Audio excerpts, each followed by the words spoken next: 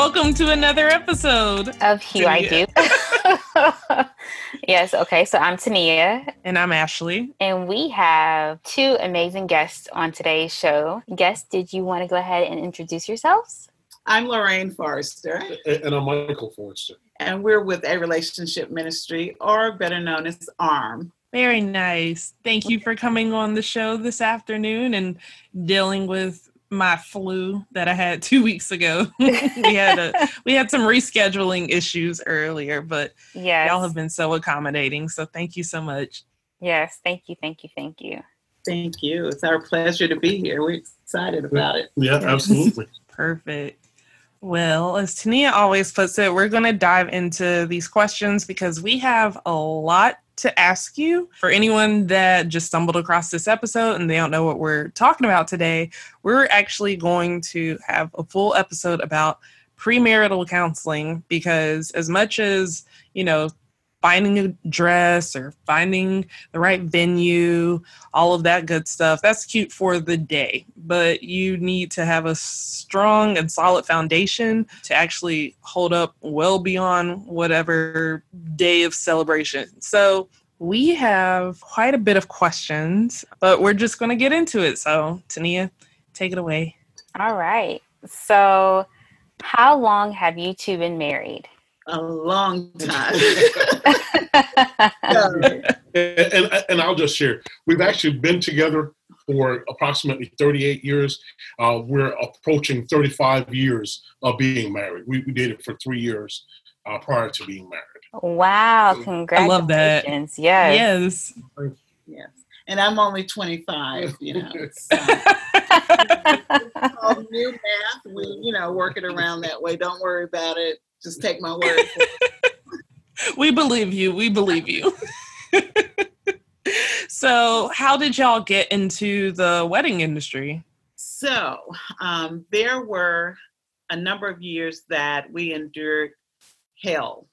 We went through a lot of trials in our relationship, probably around year 9. We started out really great. Everybody thought we were the perfect couple. We said it, they said it, but year 9, 10, 11, we went through a lot. There was some infidelity. There was some drug use. They were my 2 deal breakers. And we made it through those things. But going through them, we found it hard to find anyone who could help us, who could share with us how you manage difficult times in relationships. And if I could just kind of chime in, she refers to those as my thought ears. Yes. Okay. That's who he was at that point. And he survived it. But when we made it through those years, we were initially asked to teach a premarital class. And the premarital class was, the idea was that since we made it through some things, we could help other couples avoid things. So once we started doing that, couples would also ask us to be their mentors. So ultimately, we went back to school. We studied marriages and families. We try to stay abreast and so that we can be relevant in our counseling. But back then, we did take the classes. We were also encouraged to be licensed and ordained as ministers along the same time. So we did all of those things.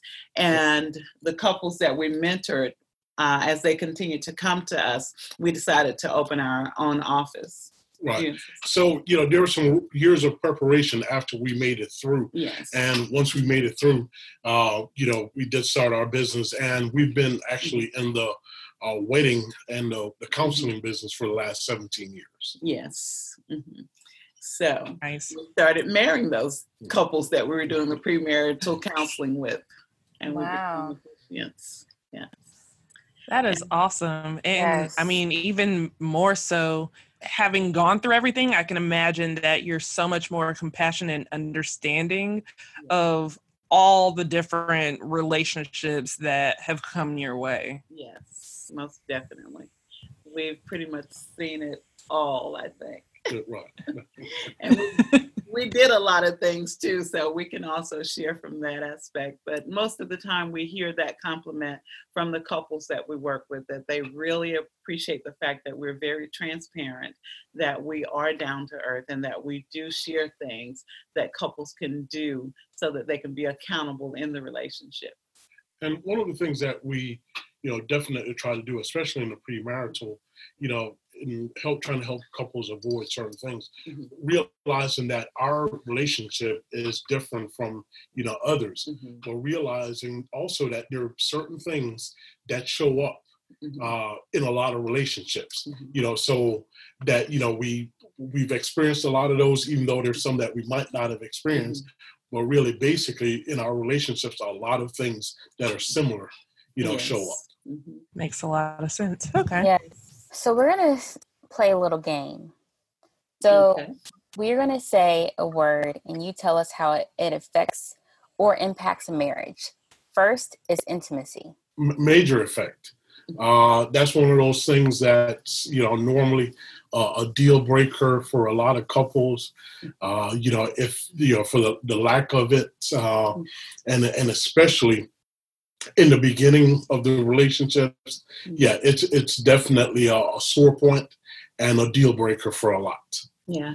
And I think, too, we have to define what is intimacy. So some people define intimacy as the personal and private encounters that they have, and some people define it as sex.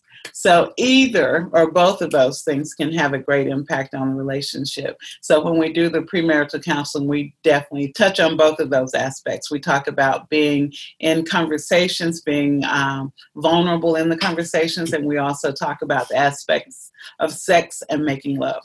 That was a very great answer. Okay, so what about faith? Faith is definitely important.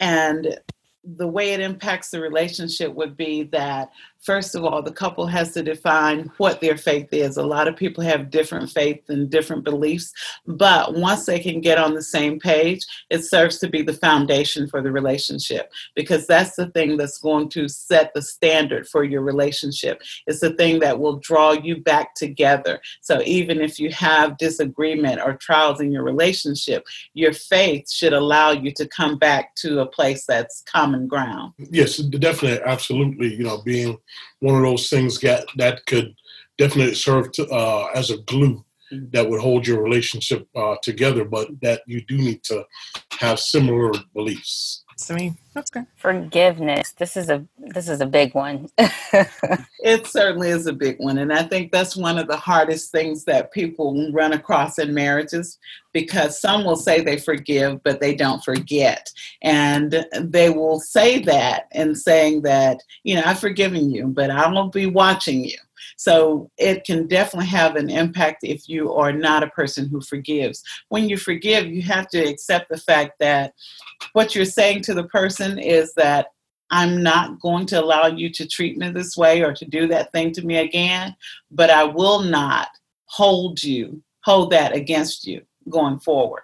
So forgiveness starts with the individual. And if there's no forgiveness, which we see a lot of times, especially with the older couples, not necessarily older in age, but if they've been married like 10 years or so, we can see that they're still holding on to things that happened in year 3 or so. And it affects the relationship, something like an infection. It just continues to grow and they stop speaking to each other and they're not friends anymore. So if forgiveness doesn't happen, it's difficult to have a healthy relationship.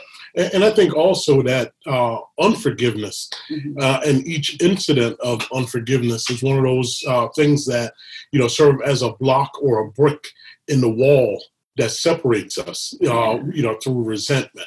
So, we have to be purposed to, make every effort that we possibly can to, to not have those bricks be put in place.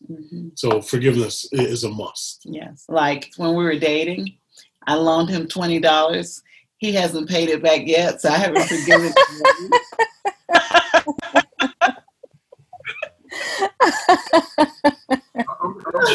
I'm still trying to figure out this. I guess compounded interest is a little bit more than I thought it was, but Oh, that's funny. That was a good one. Yes. I'll let it go eventually. Okay, so what about education? I think it's definitely something that's important because, we do need to make ourselves available to be as learned as we possibly can be, to, so that we can exercise the gifts that, God has given us. Right. So I believe that education is key. Yeah. And one thing that... if I could just say this one thing, I believe that we're never too old to learn. I've read studies that say that couples who continue to study, no matter what they're studying, the higher the education, the more successful their relationships are. And I think it's because you have more wisdom that you're bringing into the relationship.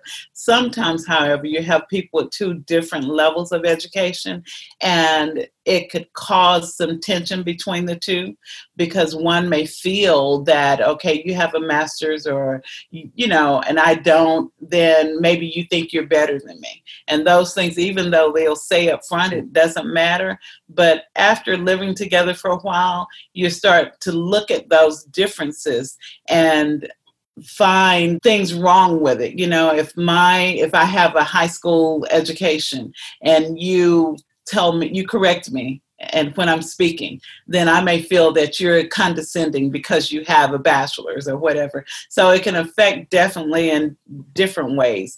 The level of education has an impact on the marriage, and then the lack of education can affect marriages negatively. Very good. Okay. Money is major. Yes, it's definitely major. Uh-huh. And especially if you're bringing up $20 after 37 years. With interest. Right. Don't forget the interest. Yes, the money definitely impacts the relationship, because usually two adults come in the relationship, both of them are earning their own income, and it's difficult to decide how you're going to manage the finances, whether you're going to manage them together or separately. And then you're thinking about, who's spending what, and you're borrowing. Some couples borrow. We've had wives who are borrowing money from their husbands and vice versa, but money definitely impacts the relationship. Actually, it's one of those things that is said to cause divorces. Money and communication are the top things that cause, or the lack of communication are the top things that cause divorce. And then, also the upbringing. Mm-hmm. Oftentimes, and the differences there, and the views, of money and the significance of it, definitely does raise questions and issues a lot of times with couples,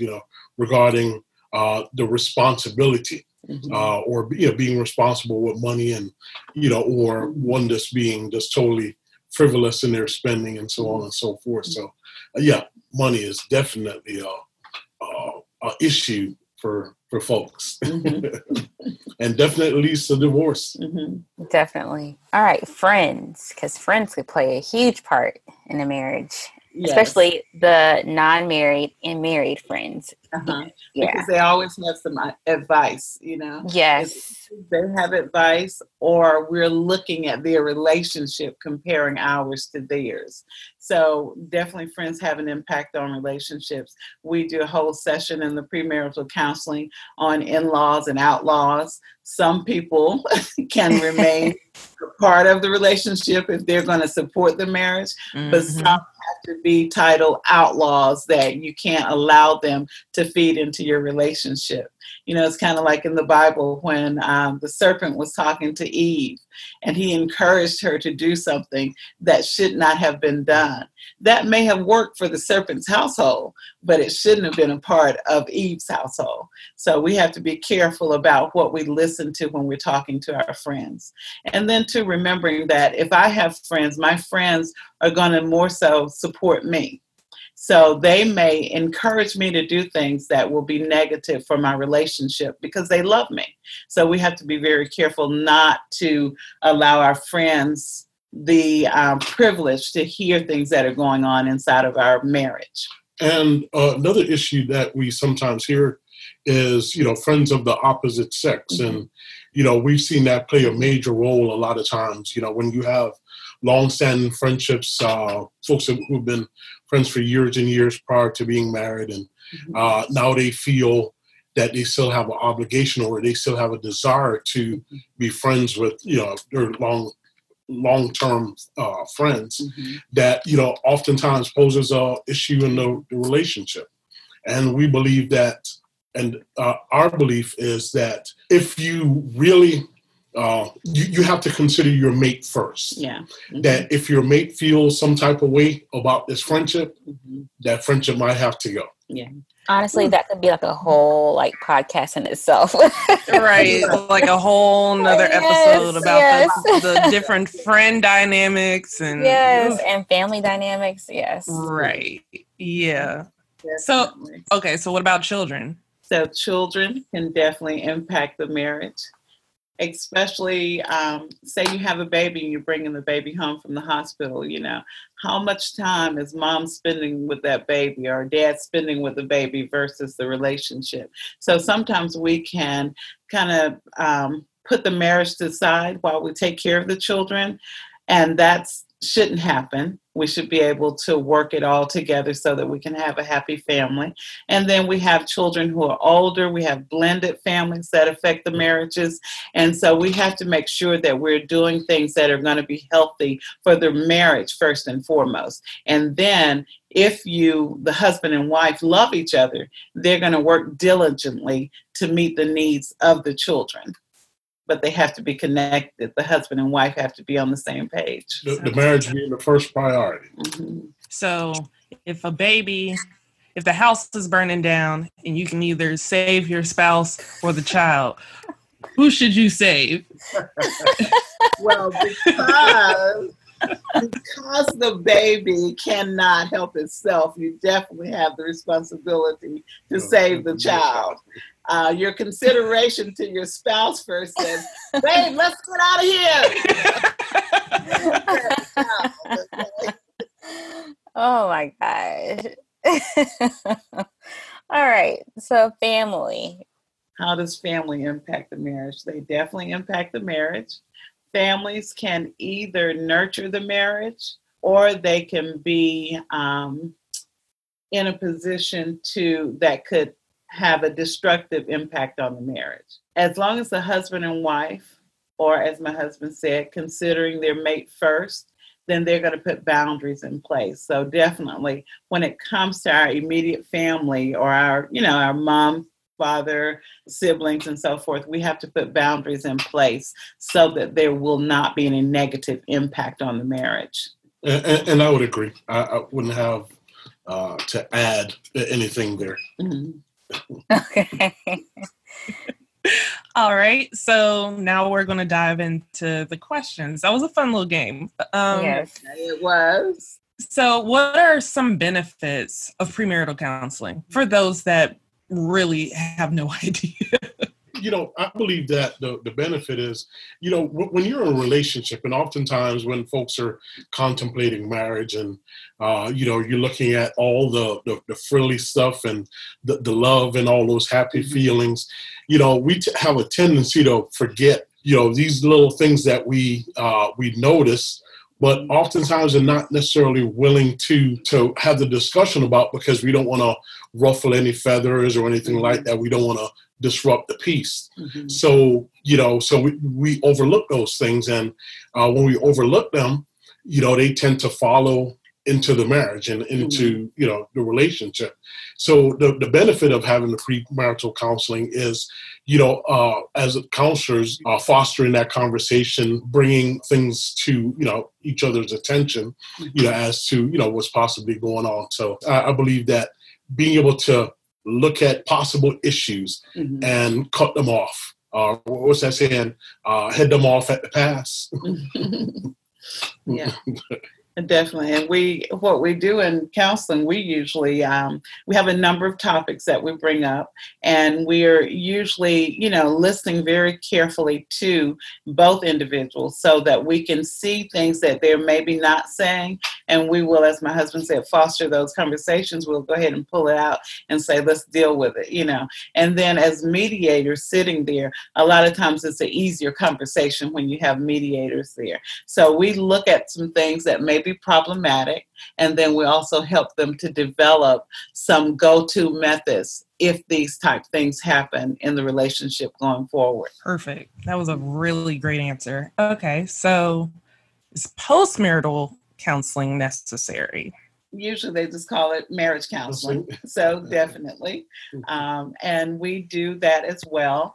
And we have couples who we did premarital counseling with 17 years ago who we still talk to today. So they'll either schedule quarterly to come in, whether things are good or not, or they will come in based on situations. So definitely postmarital counseling or marriage counseling is a good thing. It's always good to have marriage mentors. And a lot of times what people will do is go and talk to their parents or their aunts and uncles. And it's not always the best thing, because if you come and talk to my mother, then she's going to be looking at my husband with the side eye, you know. Even though she loves him, each time I tell her what's going on in our family, then she's going to, you know, feel some kind of way about it. So it's most important for couples to always find marriage mentors who are not connected closely with just the husband or the wife, but somebody who's going to support the marriage. And one of the things that we're starting to see more and more, especially with the couples that we have relationships with, is that, you know, they are scheduling just the preventative sessions, you know, where they see the potential of something happening, or just really just coming in for a tune-up, they would sometimes say. So that might be, you know, once a year, you know, twice a year, whatever the case may be. But people are being more proactive these days. Yes, I really feel like that's what, you know, makes the marriage last, because we've seen so many marriages fail, you know, so. And I think people, like, there's such a positive association with premarital counseling because everyone thinks, you know, that's great, do that before you get married. But you don't hear too much. Well, I feel like now that I am engaged, I hear more couples that talk about the tune-ups. But for the most part, when you hear people talk about marriage counseling, it seems like, oh, because something bad happened or something bad almost happened. So you don't really hear about the just, you know, coming in every now and then like a checkup at the doctor or the dentist, or like a physical. Yeah, it's like an annual. That's essentially what it is. Yeah. I like how y'all are normalizing and letting people know, like, hey, it's fine for you to come in just to make sure you want, you know, to maintain the good honeymoon stage or whatever that the respective couples kind of going through. Yeah. And we always give them homework, whether it's premarital or marriage counseling. We give them some things to do. So it's like, it's refreshing. You know, you're concentrating on the marriage, you're doing these activities, you're implementing these different behaviors. And so it's always growing if you continue to do the counseling. You're always growing as a couple, you know.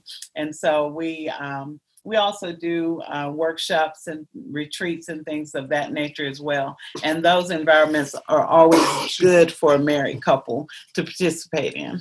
A lot of times guys need to know that they're not the only ones. Women need to know that they're not the only ones. They can benefit from being in a group of others as well. Very nice. So how long is a general premarital counseling? So we do 6 sessions. Once a couple completes 6 sessions, they get a certificate. And then the state, when they go to apply for the marriage license, they get a discount on the marriage license. Each session lasts an hour. And in those 6 sessions, we talk about specific things such as forgiveness, communication, sex, finance, in-laws, outlaws, parenting. We talk about those points that usually cause great problems in relationships. So, and we recommend that they're done consecutively once a week, and that way they have the accountability of implementing the assignments that we've given them. And some couples will, of course, spread it out a little longer depending on the schedule, but ideally once a week for an hour for 6 weeks. And if I could just add this, I think that this part is important as well, is that even the state, and I'm not sure how many states, I'm pretty sure most states, including the state of Georgia, recognizes, the importance of having premarital counseling. And that's one of the reasons why they, do give a discount on your marriage license after you've attended, at least 6 hours, premarital counseling. Because I guess based on the data that they receive is that from people who receive premarital counseling, they tend to have more success in their marriages. Idea that there was a discount. I mean, like, not saying that people are doing it solely for the discount, but I never even knew that was like an added advantage. So very encouraging. Great to know. Okay. So similar to how ministers or people can go online to become an officiant, is anyone able to become a premarital counselor like in the same way? Can they just take a class online, or how does that work out? So some do, and some do it from a life coach position. Of course, we feel like the way we do it is the best. We have gone to school and we do have degrees to counsel. We're actually launching probably by July our program where we will be training others to also facilitate the premarital counseling based on the information that we have developed over the 17 years. And then with the wedding officiant services, like you said, you could just go online and become a wedding officiant. But a lot of couples will ask us if we're ordained ministers because they don't want just anybody officiating their wedding. So for that reason, we will also be launching a online class for ministers who want to be officiants. So we will cover with them and go through a process to make sure that they are passionate about marriage. Because I believe that you have to be very careful about who's putting their stamp on your relationship, And so the person who's passionate about marriage, the person who's done the study, who's done the research, would be the person who can advise in situations. Just because you have 30 years in marriage doesn't mean that you can be biased or that you can offer information that's going to be beneficial to someone else. So definitely education is necessary before a person just wakes up and decides they want to do it. I agree. Yeah, I do too. Yes. So when should a couple begin premarital counseling? Yesterday.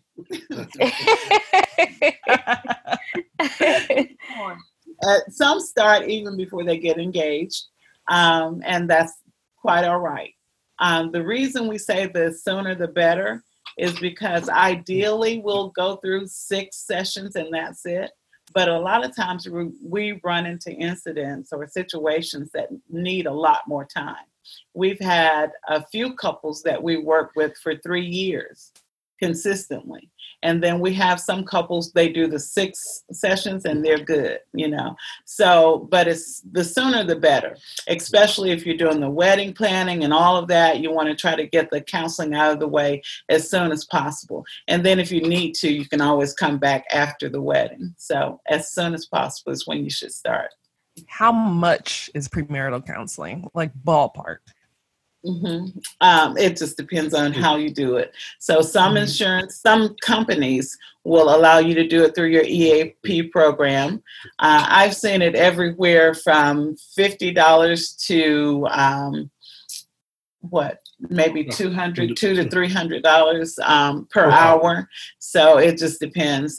Ours, usually we try to stay in an area where everybody can access us no matter what your income level is. So we try to keep it low. We are not backed by a huge organization though. So we do have to charge something.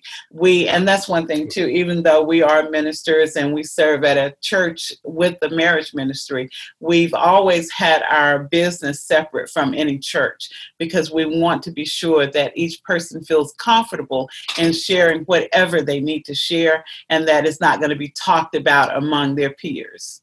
Nice. I love that. Because we know how church people can yes. Yes. Not church, folks.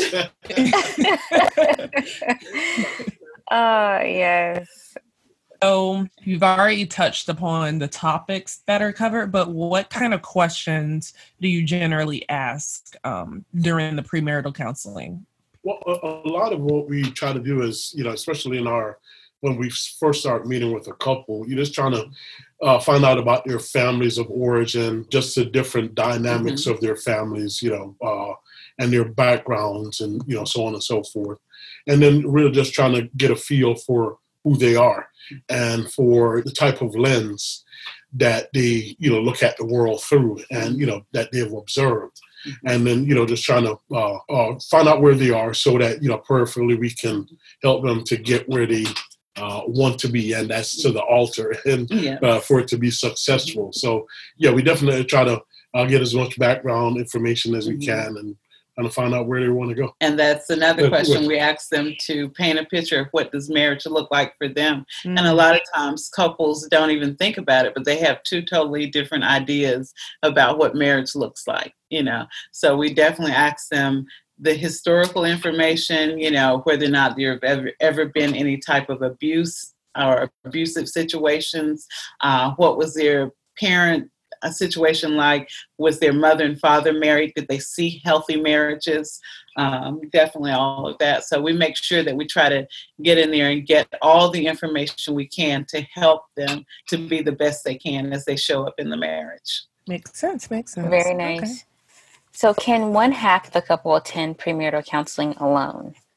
I wouldn't suggest that, for personal growth and development, surely, so that person can show up as their best self in the marriage, for sure. But in terms of the way that they're relating to each other, I think it's more beneficial to have both, present, for that reason.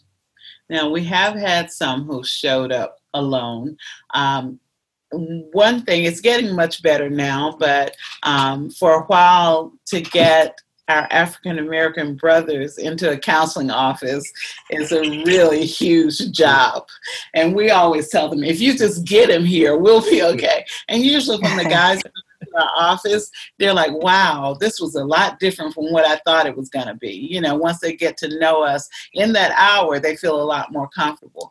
But if there's a situation where one cannot get the other mate to come to counseling, we definitely encourage them to come. And especially with women, there are things that we can do to get the effect that we need, and we can encourage them to come. So what we do with that is to share some things that they can do to be encouraging to their mate, so their mate will come at least once.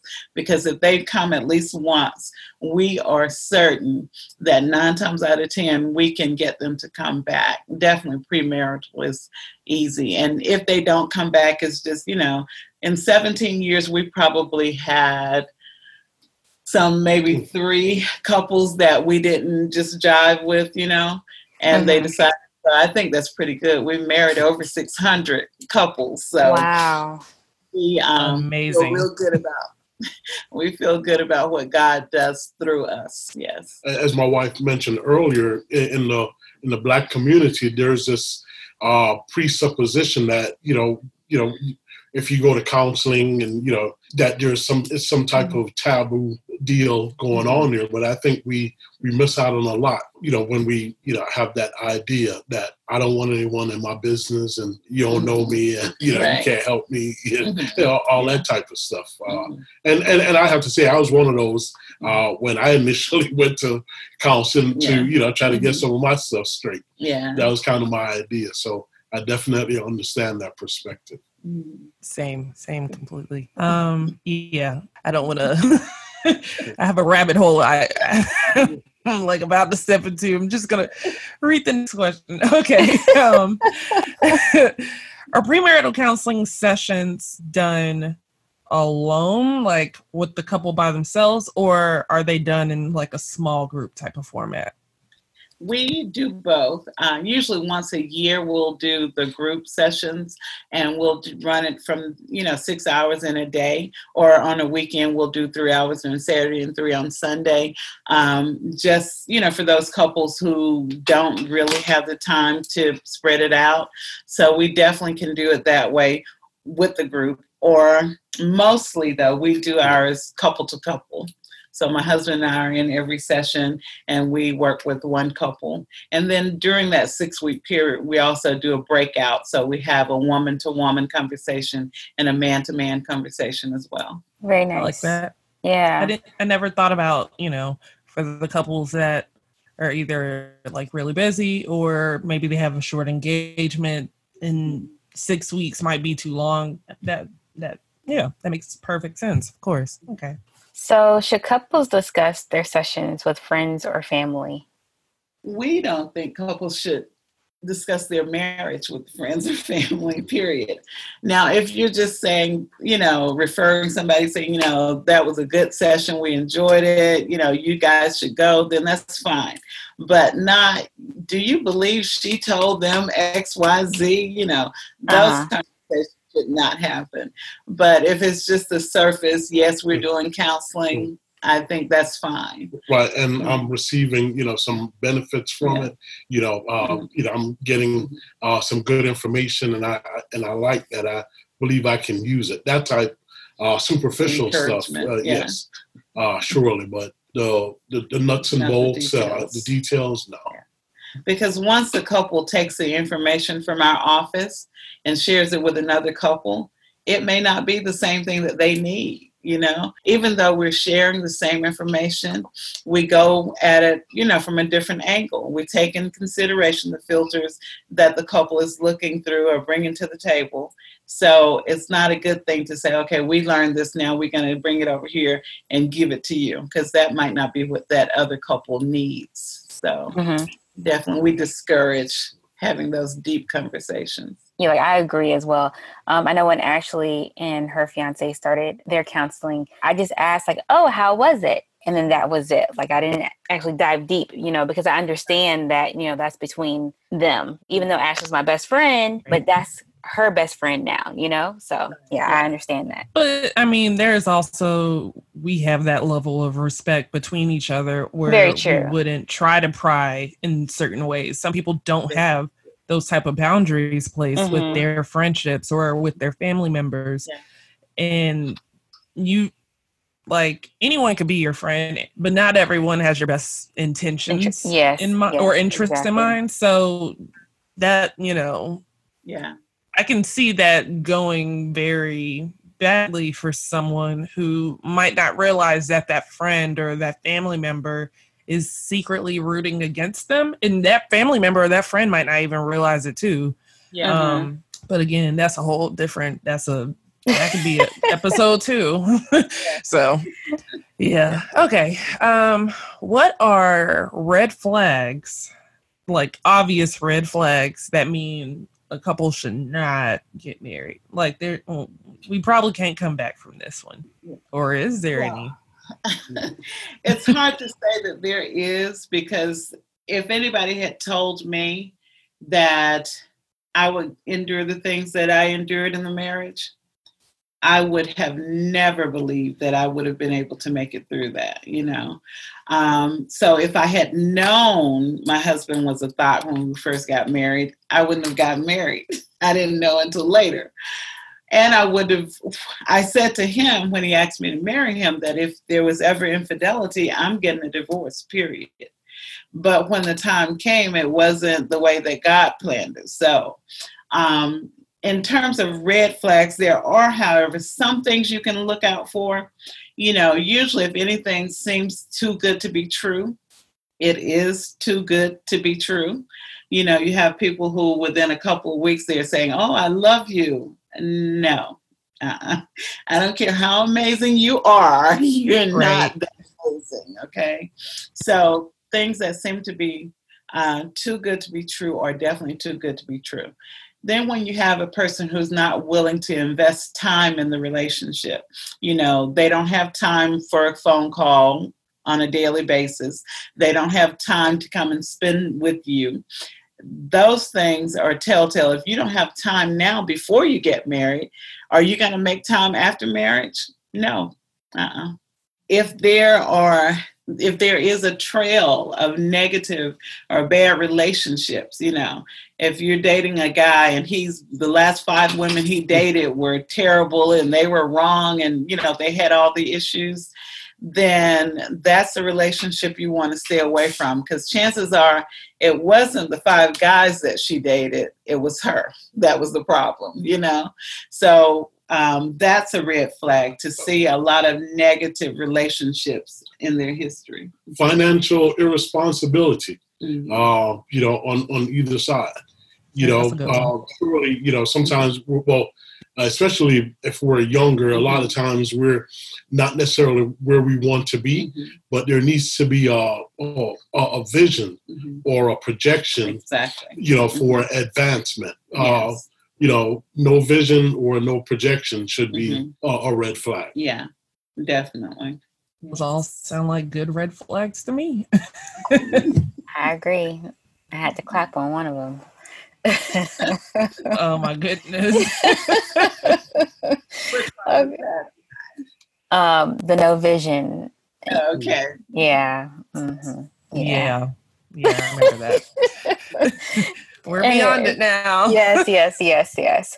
Okay, so what common issues come up during these sessions? The financial situation where couples don't see eye to eye in managing their finances, and they want to continue to just keep them separate. That can be an issue if you're trying to come together as one, but you want to live separately in certain situations. That won't work. I'll say the encroachment of family members' ideas or ideals, coming into the relationship, primarily from parents, maybe some siblings or some, other outside influences. But yeah, definitely the encroachment of others, going way beyond their borders. Right.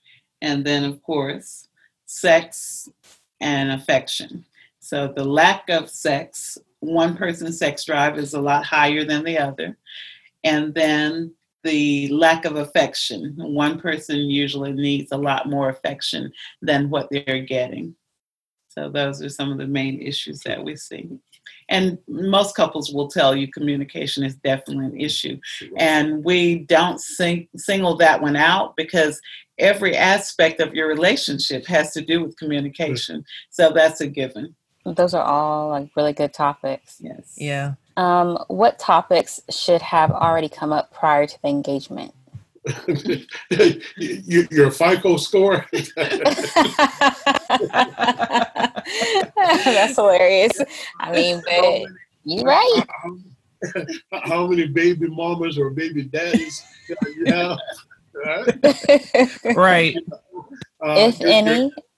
Your history with STDs and your current status. What else am I missing? Definitely the financial situation. Definitely, the conversation about sex. And, it's not unheard of today, when the rate of STDs is so high. And we actually keep a bowl of condoms in our lobby for the married and the unmarried, because we've seen those who come in and there's been a baby born outside of the relationship, or there's been some disease that have been transferred. So definitely those wisdom about those things you need to have that conversation. The fact that y'all were very honest about that, because I feel like other Christian-based ministries would be like, nope, y'all aren't married, so y'all shouldn't be having sex. And it's like, okay, but that's not the world we live in. So where do we go from here? Say that, right? We exactly. can say that, but that's not the case, because people are having sex. And, when, first of all, we don't damn anybody to hell for any reason. We want people to be comfortable to have a conversation. And so we definitely talk about sex in the sessions. Couples will ask us, is it okay that we're having sex now? So we will share with them some information based on our theological studies, and we'll share that information with them. But the conversation doesn't stop there. It's best for someone to have a place to go to than somebody to close the door on them. And I tell my daughters that I was a virgin when I got married, but they keep trying to figure out how their brother got here. Like, at what point? Immaculate conception, yes. It's happened before, so. Oh, goodness. Okay. Why don't couples address the uncomfortable conversations or topics before, like, they get engaged or before they get married?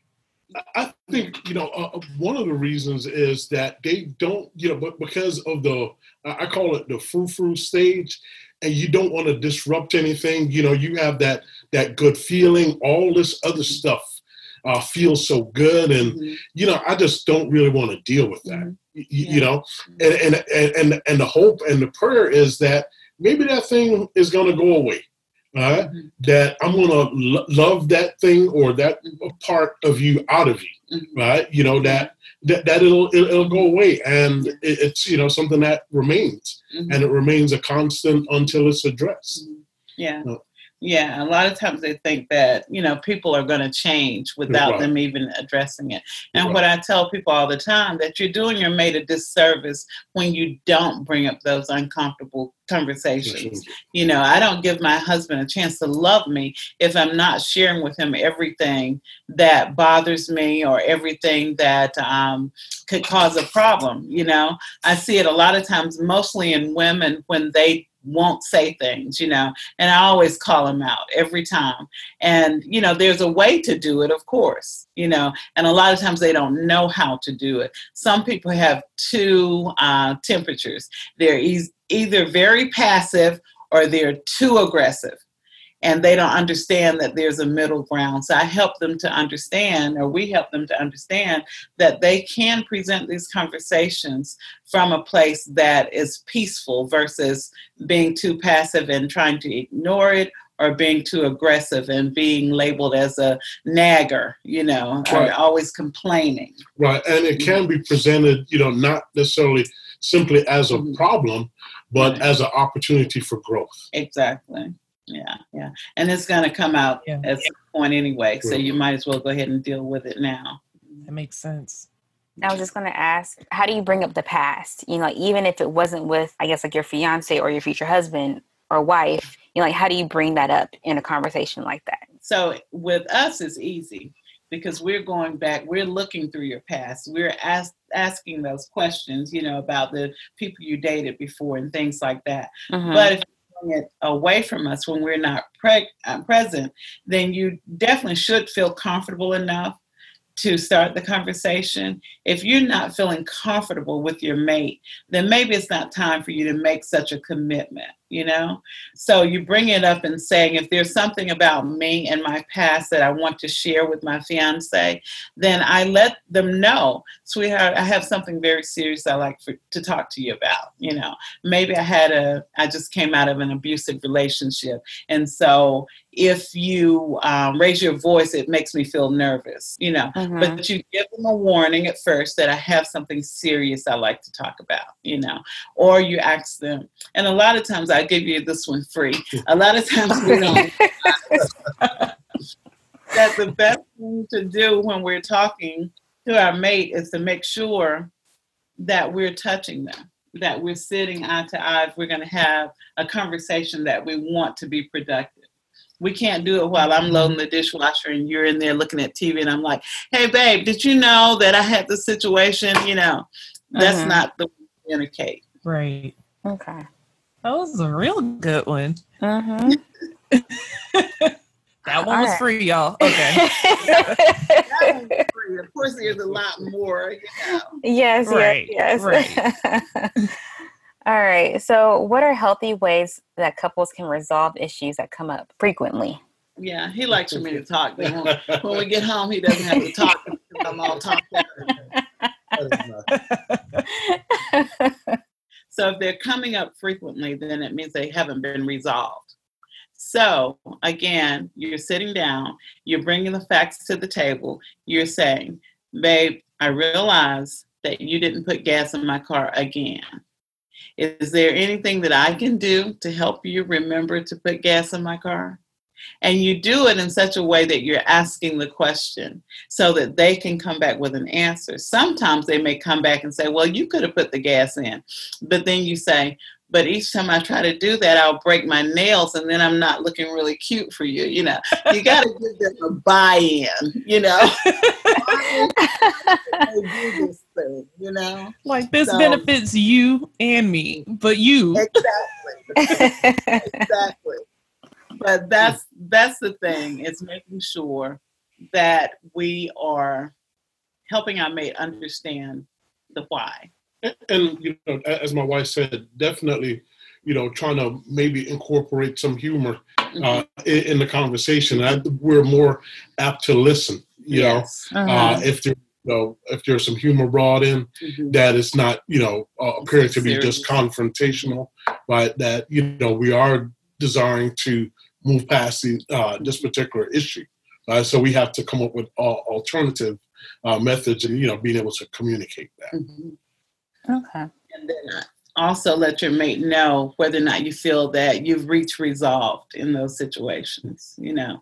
And if you don't feel that you've reached resolve, you let them know.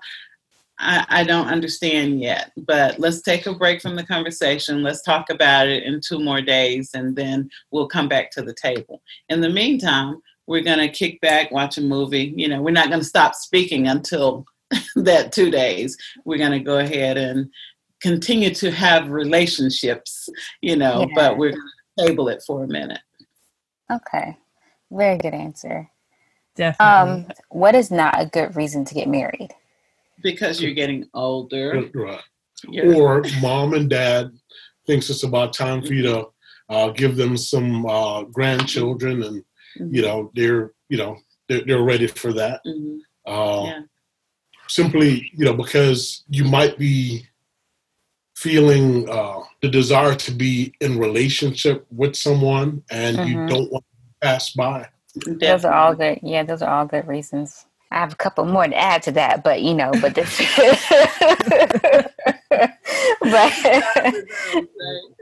Yes. But on the flip side of that, what are some good reasons to get married? The benefit of having a lifetime companion, you know, someone that's compatible with you, someone that you can grow together with. You know, someone that's added value in your life and you to theirs. I believe that those are good reasons to get married. When you connect with someone who you two have the same vision, you know, for your future, that you can accommodate each other and grow together, as my husband said. Yes, the Bible says 2 are better than 1. So, you know, and God did not put us on this earth to live like alone. So, yes. All right. So, final question. What advice would you give to a couple that just got engaged, say, yesterday? So they're excited, haven't planned a thing. The whole world is in front of them. What would you say to them? I would say, you know, take your time. You know, as you go through the engagement process and, you know, that journey, don't get caught up in the peripheral stuff. You know, remain focused, just realizing that the engagement is just a phase in preparation for your journey together, and making sure that you do as much as you possibly can, because we can never plan for all contingency, all situations in life. But we can do as much as we can in terms of preparation, you know, for our future together. So that's what I would say. And I would say to be sure that you look at marriage as a journey and not a destination. Most people get engaged, they're looking to get married, then that's it. It's a journey. You continue to go. You continue to grow together. And so expect that that's going to be the case. And because you're going to journey together, then you start to map that out. So have some conversations about what marriage looks like to you. And then how do you bring those two visions together? I love that. That was such a great answer. Thank you. Thank you. Thank you. We learned a lot on this episode. And hopefully you all are out there taking notes, because exactly, when I go back to edit this, I'm definitely going to take a lot more notes. I mean, seriously, because like I said at the top of the episode, we frequently discuss the wedding day or the engagement, and that's just the beginning. Like, there's so much more. And I see this conversation occur so many times where someone's talking about like, oh, look at this engagement ring, or oh, look at this dress, or oh, look at this. And it's usually like something I see on social media, and the comments are usually coming from, say, a girl like, oh my gosh, that dress was beautiful, or that ring was beautiful, or her wedding looks so pretty. But then you have these guys that are like, well, you putting all that money into one day, blah, blah, blah, blah. And it's like, okay, let somebody just be able to like what they're liking. But on the same side of things, like, okay, yes, that is one day, but there's so much more to, like, yeah, the wedding is just the celebration of the union. Beyond that is where it's like, that's where we really get into what's going to sustain you or not, because the photos, the memories, the DJ, the food, all that stuff is great for that one day. You don't have any of that beyond the one day, unless you just get married every single day. Well, every year.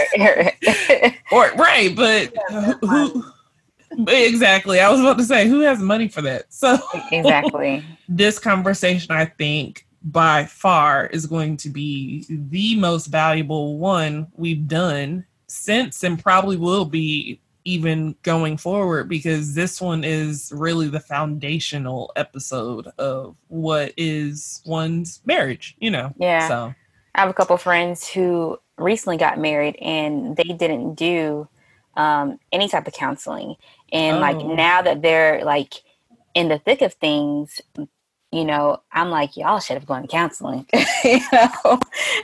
Friend too, that the same thing. Like, and I think they are interested now in marriage counseling now that they are married, but it's like, just even with short engagements, you can still make it happen. You can still do it, figure it out, you know, because some stuff you do hear about, like sometimes with those friends that do tell you about their marriage or the same issues that occur on and on and on. And it's like, maybe there could have been a solution to this earlier. Maybe it could have come out earlier and y'all would have had a better way to resolve some of these issues. So definitely. You know, and it's never too late for those friends who have already gotten into the marriage, and they, you know, like we said, we definitely do the postmarital or the marriage counseling after the ceremony.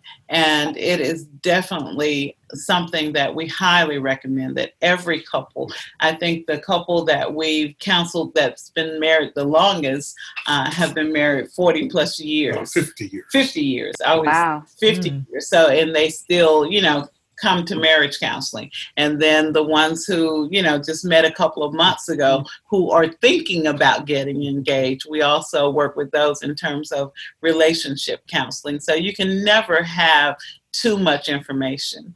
And so we do the premarital counseling, we do the marriage counseling, we do the wedding planning and the day of coordinating. Very nice. Oh, okay. So just one stop like a shop. one-stop. Yes, one-stop shop.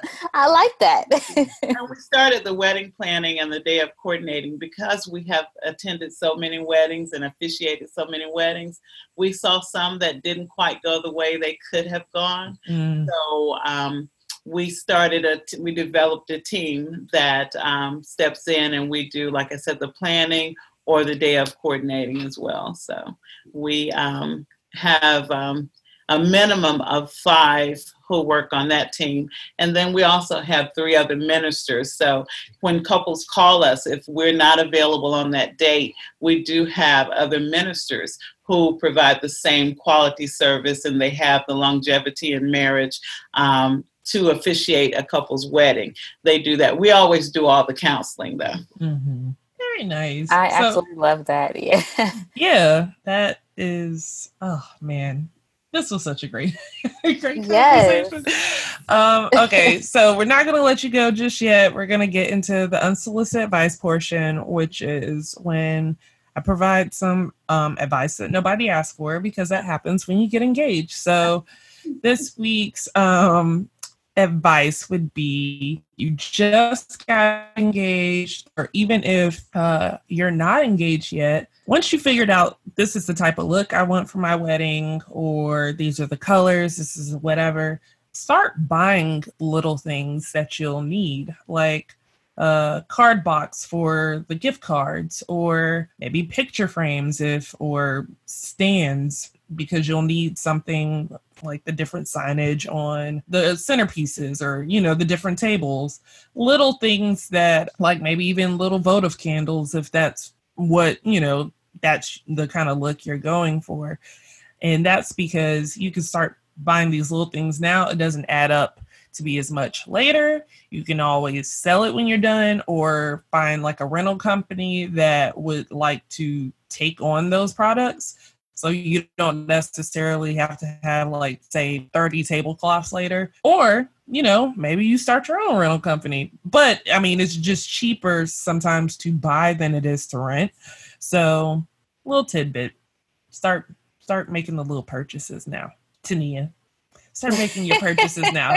Get your card box. It'll be one less thing you have to do later. I mean, very true. Whenever I'm in Marshall's, and I see like the wedding stuff, I'm like, too early. And I'm like, yes, I think it's never too early. It is never too early, especially when you're cheap. Yeah.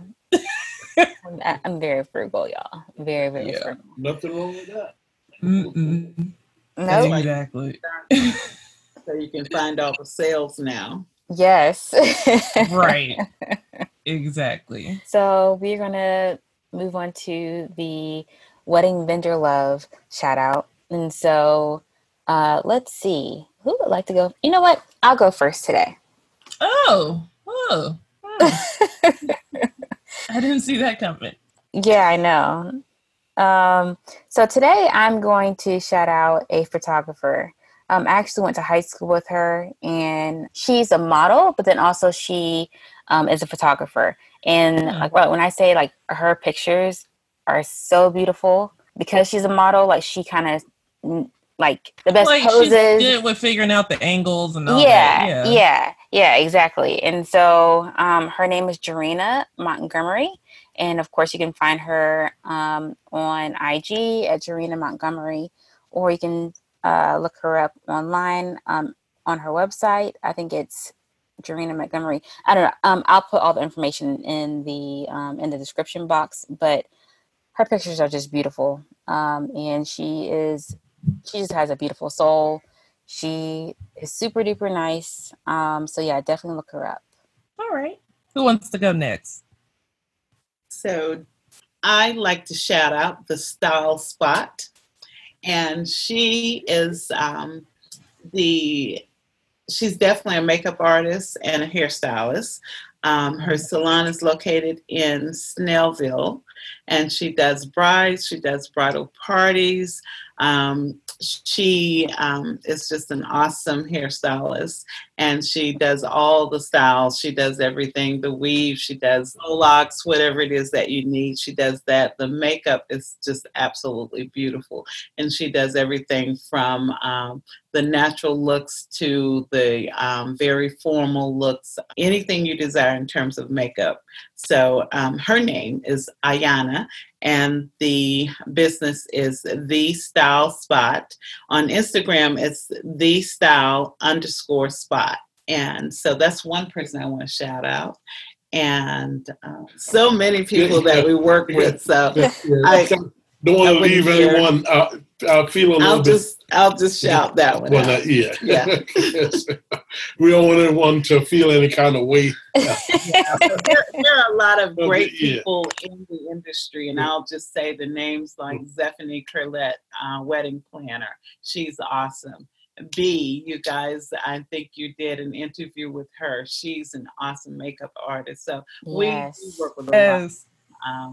And I also want to shout out DJ Can't Stop. He's an awesome DJ as well. That's it. And honestly, I'm in need of someone to do my hair. So I'm definitely looking her up now. Look her up. Yes, she is awesome. And she will, like I said, she does the whole bridal package and everything. So she'll, come in and do some test runs with you and so forth. When is your wedding? October 10th. 2 days before ours. Yeah. Wow. Yes, October 12th would be 35 years. Yes. Wow. Congratulations. Yes. Congratulations. And how old am I? 25.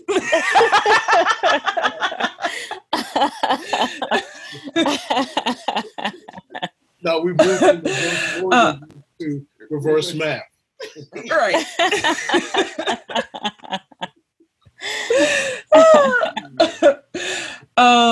I'm going to shout out Anthony Harper. He is a videographer. That's kind of my mission, is to find Black videographers. But Harper Films, that's his Instagram, that's his website, but his name is Anthony Harper. He's based out of Birmingham. But if you need a videographer for your special day, whether it's your wedding, the bridal shower, engagement party, rehearsal dinner, what have you, definitely reach out to him. So that's it. Where can people find y'all? If someone listening to this episode was like, yep, that's it. I know who is going to officiate my wedding, who's going to be my premarital counselors, my marriage mentors, all of that. So where can they find you to get that relationship started? So definitely with the wedding officiant services, both of us being ministers, either of us can officiate the wedding ceremony, or we do it together. And when we do it together, I do everything pertaining to the female. My husband does everything pertaining to the groom. So the groom is repeating the vows after my husband, the bride is repeating after me, that type of thing.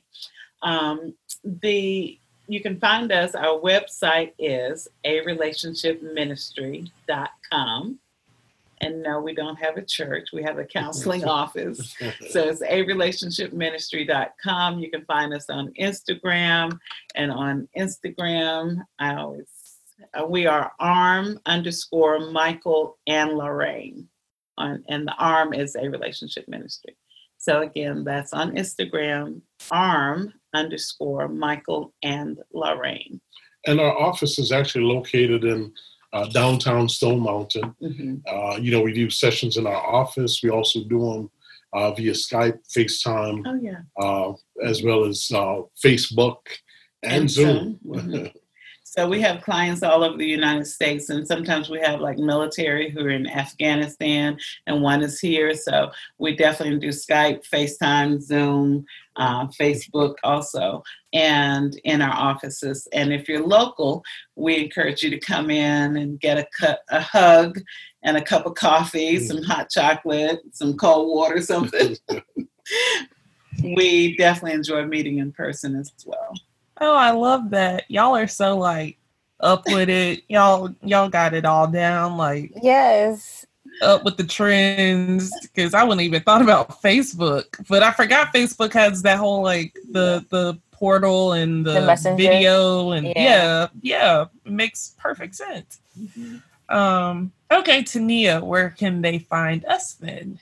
So you can find us on IG, Twitter, and Facebook at HuIDoWed.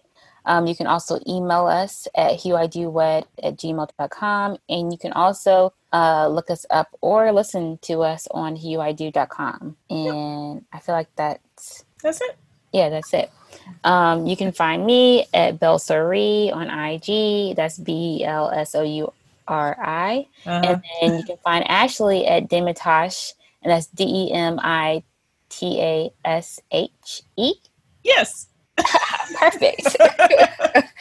On IG and on Twitter. Yes. Yeah, and I think that's it. Yeah, thank you so much again for coming on the show and chatting with us tonight about marriage and a successful foundation. Yes. For having us. Yes, we really enjoyed it. All right, bye-bye. Bye-bye.